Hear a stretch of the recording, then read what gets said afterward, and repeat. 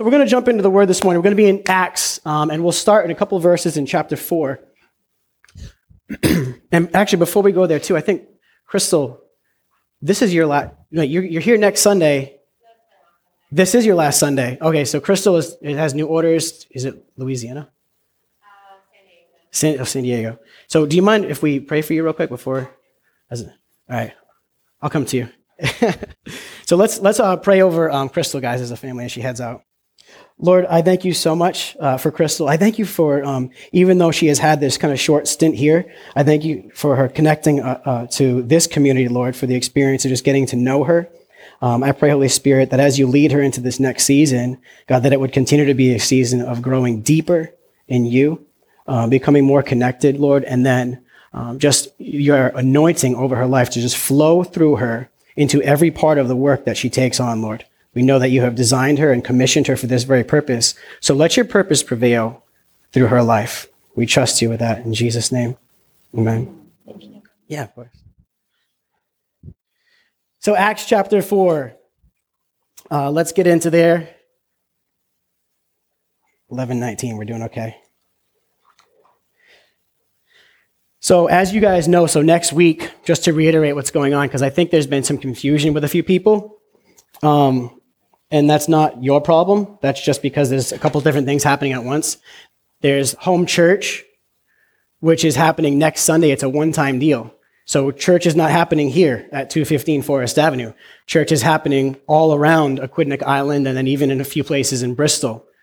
So that's the reason that we've had actually sign-ups on the wall over by the bathroom, because you sign up for either the town that you live in or the town that you would like to go to church in.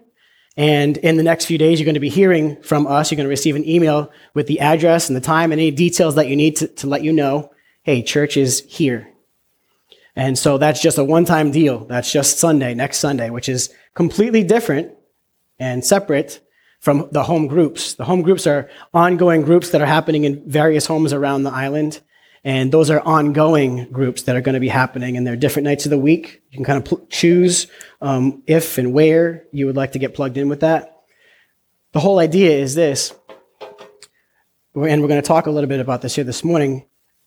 In Acts chapter 2:46, it talks about the first community of believers and how they met on a regular basis in the temple. So they met at church, and they met in their homes.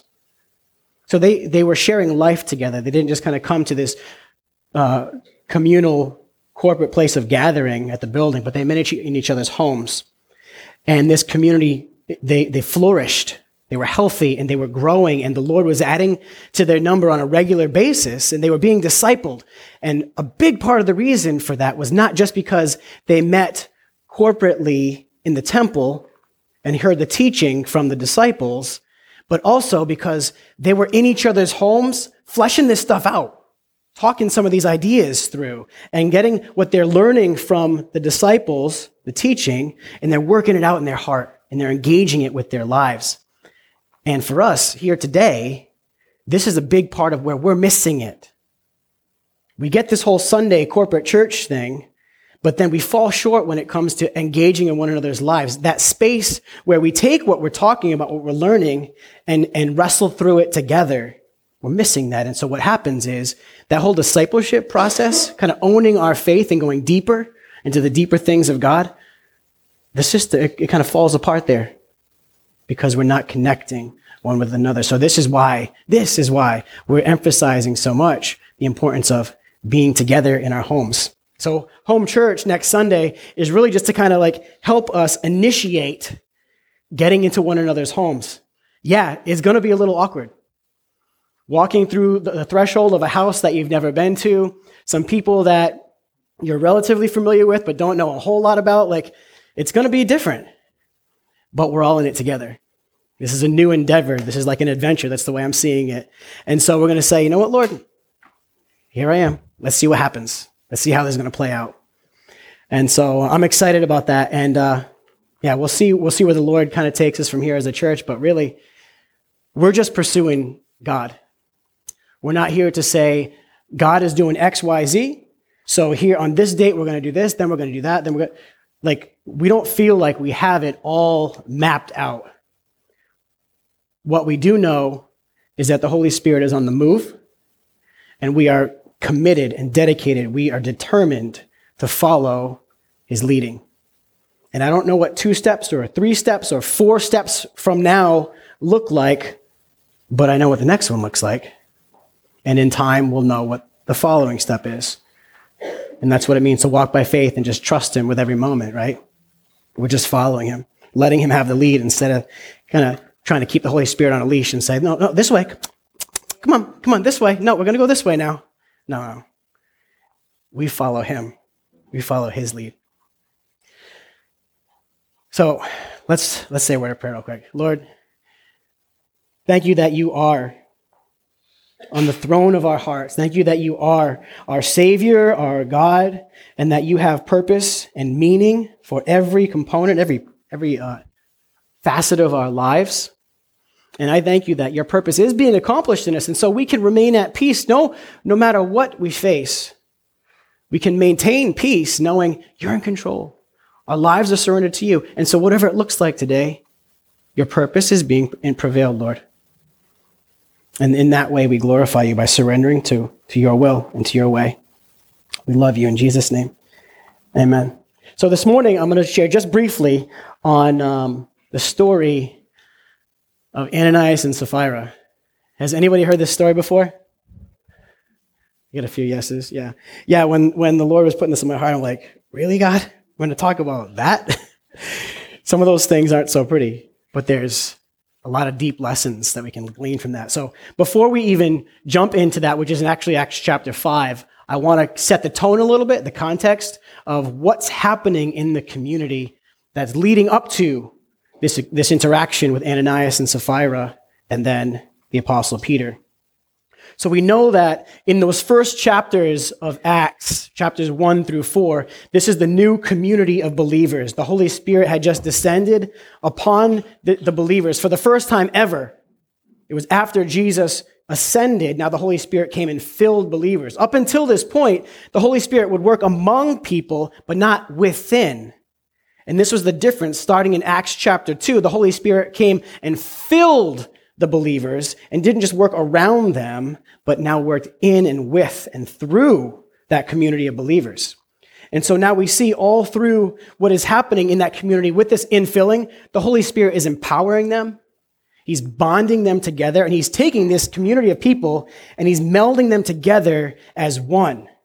And one of the effects that we see in this community as he's melding them together is this boldness. There is an assurity of the power and the presence of God in and among them at all times. And so whatever they do with boldness. And God is using that to reach the whole community there. That's kind of like a common theme in these first chapters, is the boldness that comes from the Holy Spirit. In Acts 4:13, it even says this. Let's look at that. This is when Peter and John were standing before some of the local authorities. It says, when they saw the courage of Peter and John, and they realized that they were unschooled, ordinary men, they were astonished, and they took note that these men had been with Jesus. So when these local authorities had called Peter and John to task because they weren't happy with what they were doing, they noticed a couple things. One, they saw that they were just common men that were unschooled and uneducated. And the second, they realized that they had been with Jesus and they were full of power. See, there's this common thing. Sometimes I think, too, that education can kind of get in the way of the Holy Spirit using us. That's not to say there's no value in it, but sometimes when we allow the value of education and learning to elevate over the value of the Holy Spirit in our lives, that's where we get the system in the wrong order. The Holy Spirit and the power that he brings comes before it, all of it.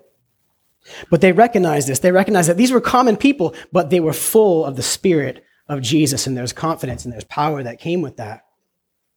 Jumping ahead to verse 31 in Acts 4, it says,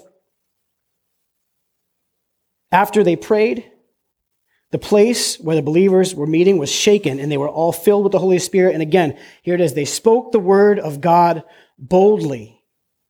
They spoke the word of God boldly. In verse 32, all the believers were in one heart and mind.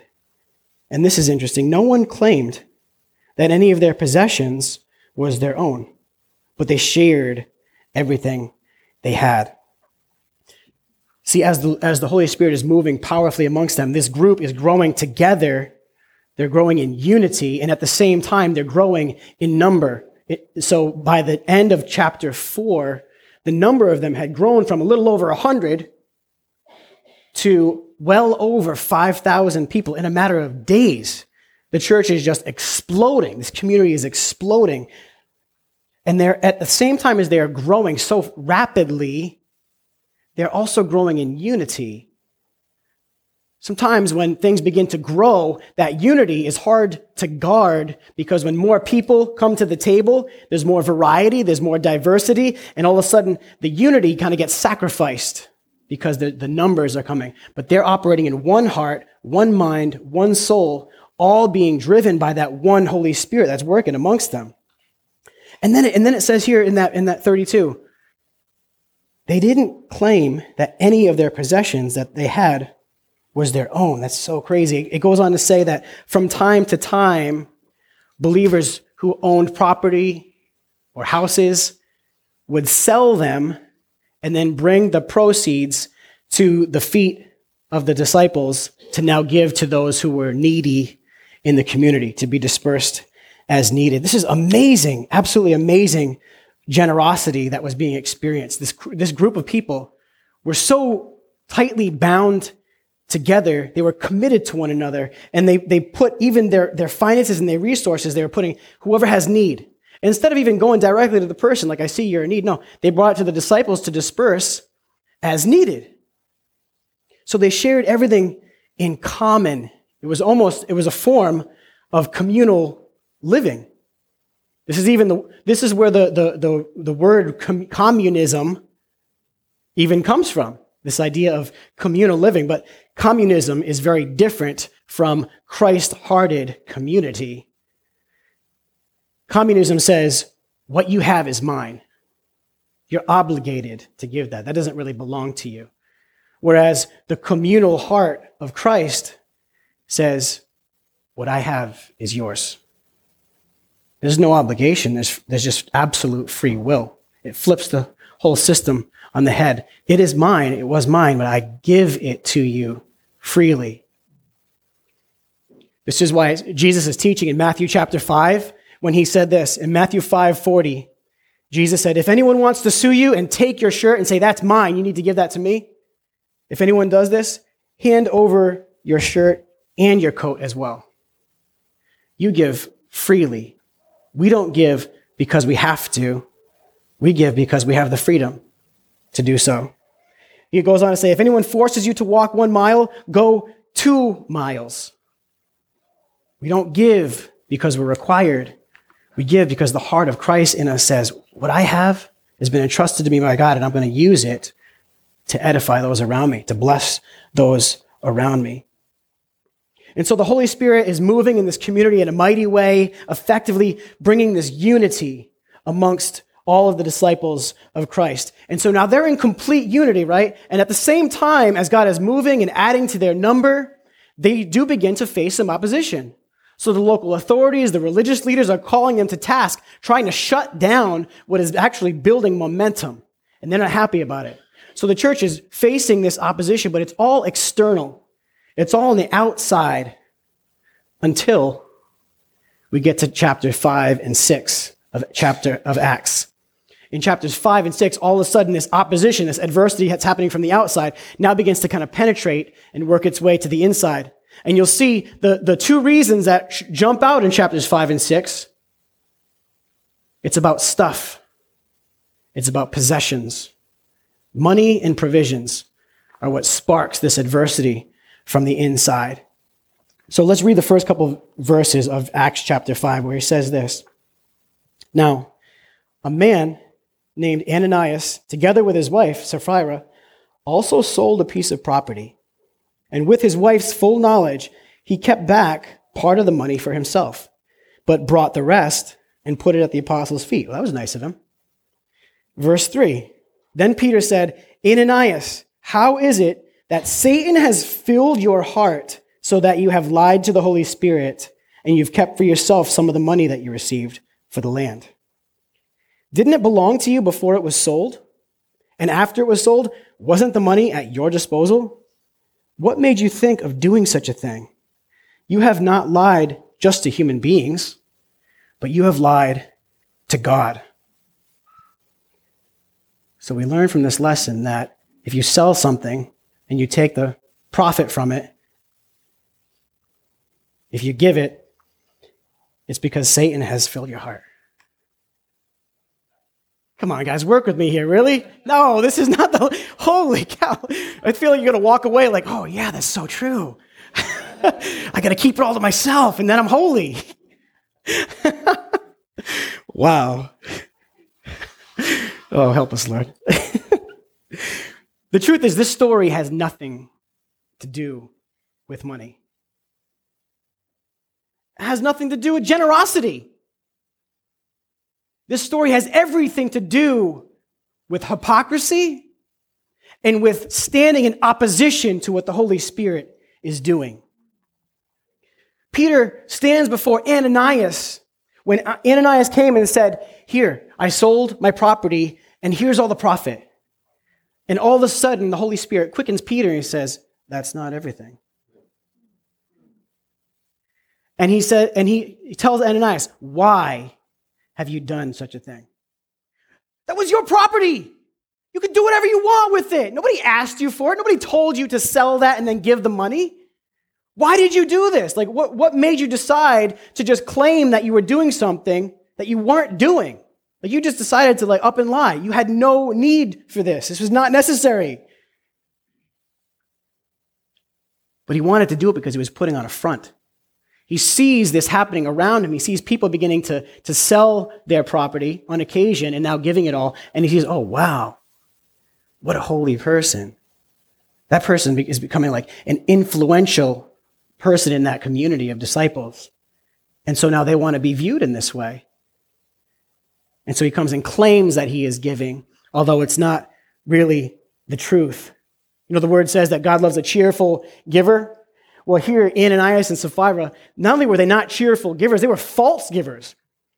They said they're giving one thing, but it wasn't really there. And so it wasn't about the gift. He could have very well said that here's a portion. We kept some of this, but here's a portion of what we sold. Okay, fine. Thank you. That's amazingly generous. But there was no need to now go and put upon this false impression that you just gave the whole thing. So they were giving this appearance of generosity, this form of godliness, but it was absent of integrity.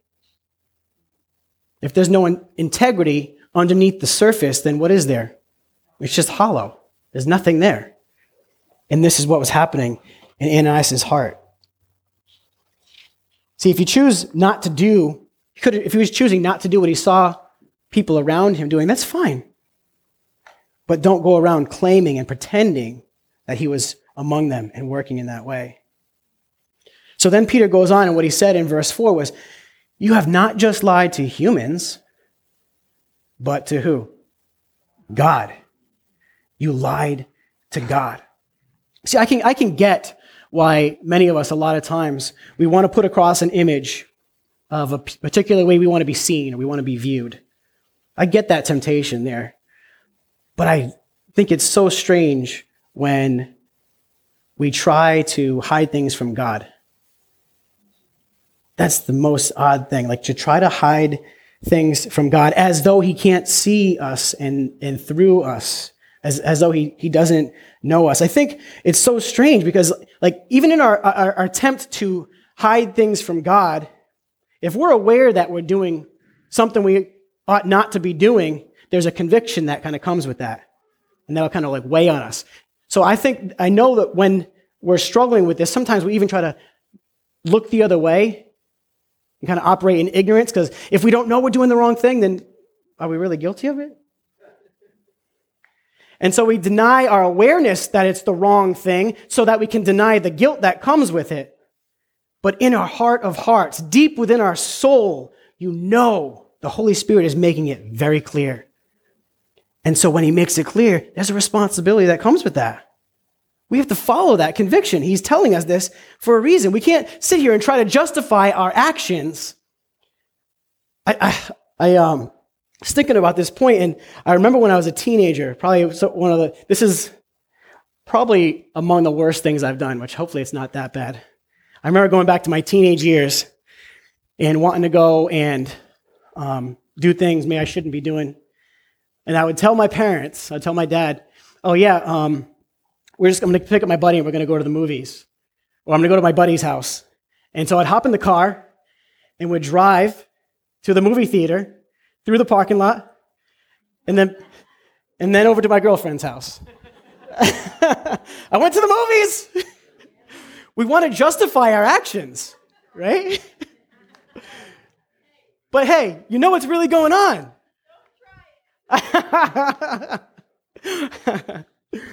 The Lord sees through all of these things. He knows what's up. I think this is what one of King David's greatest strengths was, because he was well aware that God's eyes were on him at all times. In Psalms 139, where it says, where can I go to hide from you, God? If I go to the heavens, there you are. If I go down to the depths, there you are. I love in verse 11 and 12, he says, if I say, surely the darkness will hide me, and now the light will become night around me. Now I'm hidden. No, even the darkness will not be dark to you. The night will shine like the day, for darkness is just as light to God. He sees it all. And so that's why this idea of hypocrisy and trying to put on a front, trying to be someone that we're really not meant to be, God hates that. He made us who we are, and he wants that expression of who we truly are to be able to come out transparent for all to see, to participate in genuine community. I'm not relating and conversating and getting to know you based upon who I'm telling you I am, but in my heart is now connecting with you because this is just who I am. We're conversating in the deep places. God hates hypocrisy. He sees right through it. You know, in 1 Samuel 16, it says that God doesn't look at man the way we look at one another, but he looks at the heart. So whatever it is that we're trying to do over here on the front, he doesn't even see that. He sees right through the whole thing. He's looking into the deep places of our heart. This is where he sees. So here's Ananias and Sapphira, and they're moving, and they see some of this stuff start to happen. They say, wow, look at that. That's amazing. And they're probably in awe at what they were seeing happening around them. People giving generously. And they said, oh, we want to do that too. Oh, but let's just hang on to some of this, and we'll go tell them what we did. They wanted to be regarded highly. They wanted this status, this influential place among the community. It was the wrong motivation. That wasn't even the worst part of it, though, that they were wrongly motivated. We all struggle and wrestle with the motivations in our heart because we can do good things. It was great to give a portion of their sold land to the disciples. That's amazing. And so we have to be careful, too, for our motivations of even doing good things. But the worst part of what they were doing was not about having a wrong motivation. It was literally about lying to everybody about what they were doing. It was their dishonesty. Because when we're not honest with one another and who we are, we're building up these walls between one another. Because now I'm not really connecting with you because I'm not showing you who I really am. I'm showing you what I want you to see. Well, the Lord is pushing us together and say, I want you to know one another. I want you to be actually together. The Lord is working to tear walls down, and here they are stacking brick upon brick. And it's just starting. And this community is so fledgling, it's so in its infantile state that the Holy Spirit was not going to let any of this fly. He's going to shut it down before it can gain any momentum. Peter said, you've lied not just to man, you've lied to the Holy Spirit.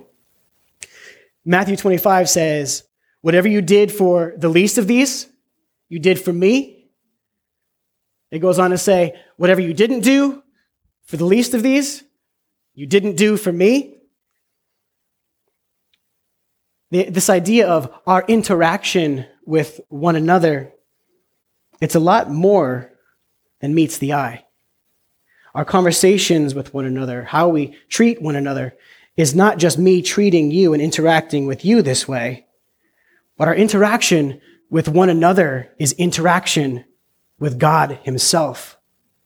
The way that we treat one another, we're treating God this way. It's interacting with him. It's not just between us, because anything between us is between him.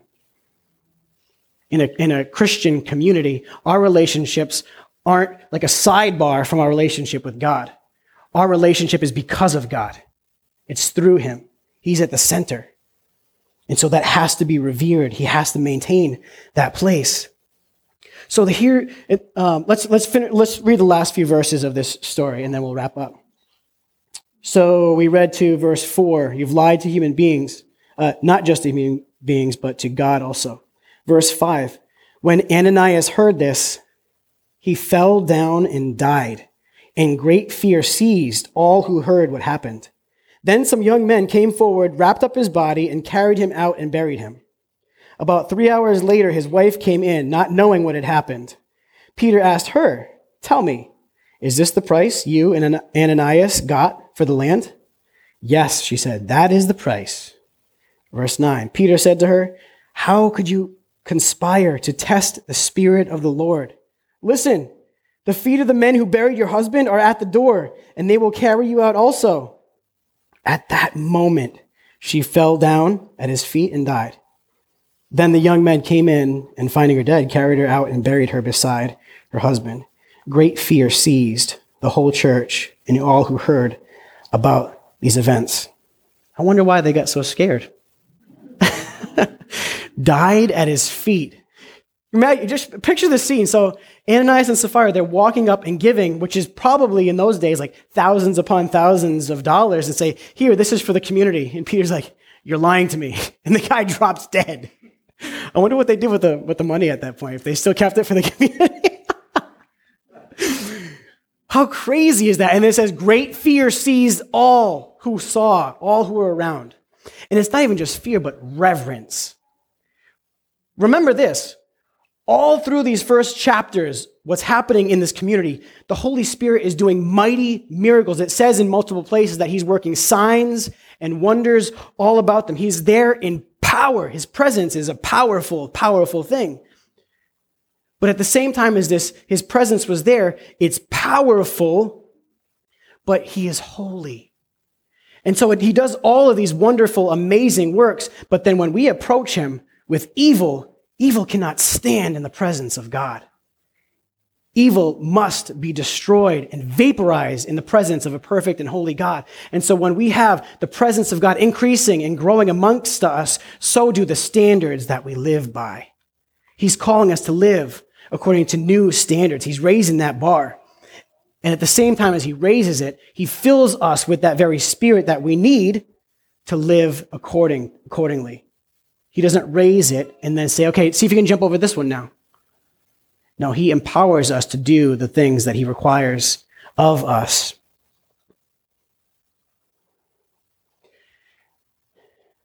Holy Spirit is there among the believers, tearing down walls of race, of gender, tearing down walls of economic status and power structures, all of that. He's bringing people together in complete unity. And in Ananias and Sapphira's hypocrisy, they became an internal threat to what was God doing in the community.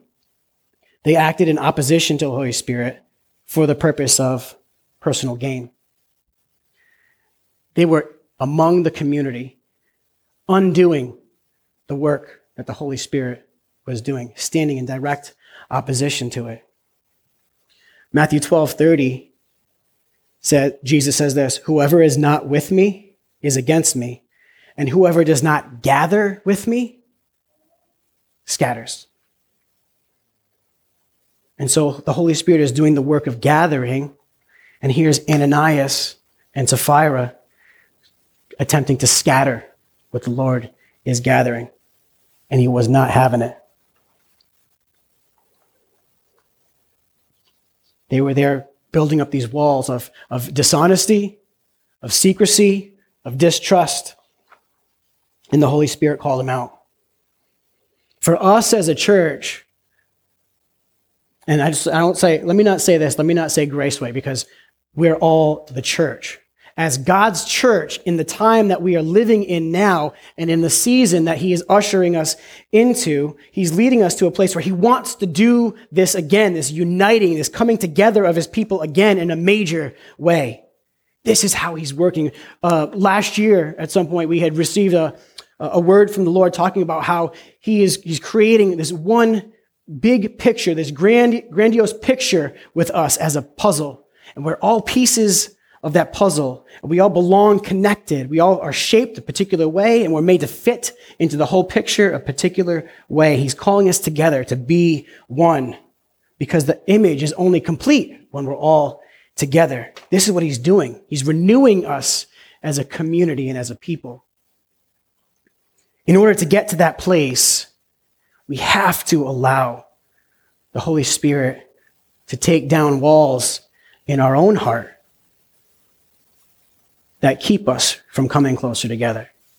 We have to give him that space and that authority.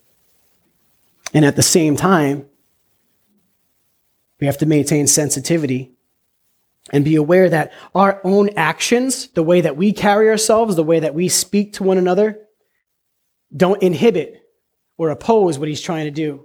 They don't create isolation or division amongst the body.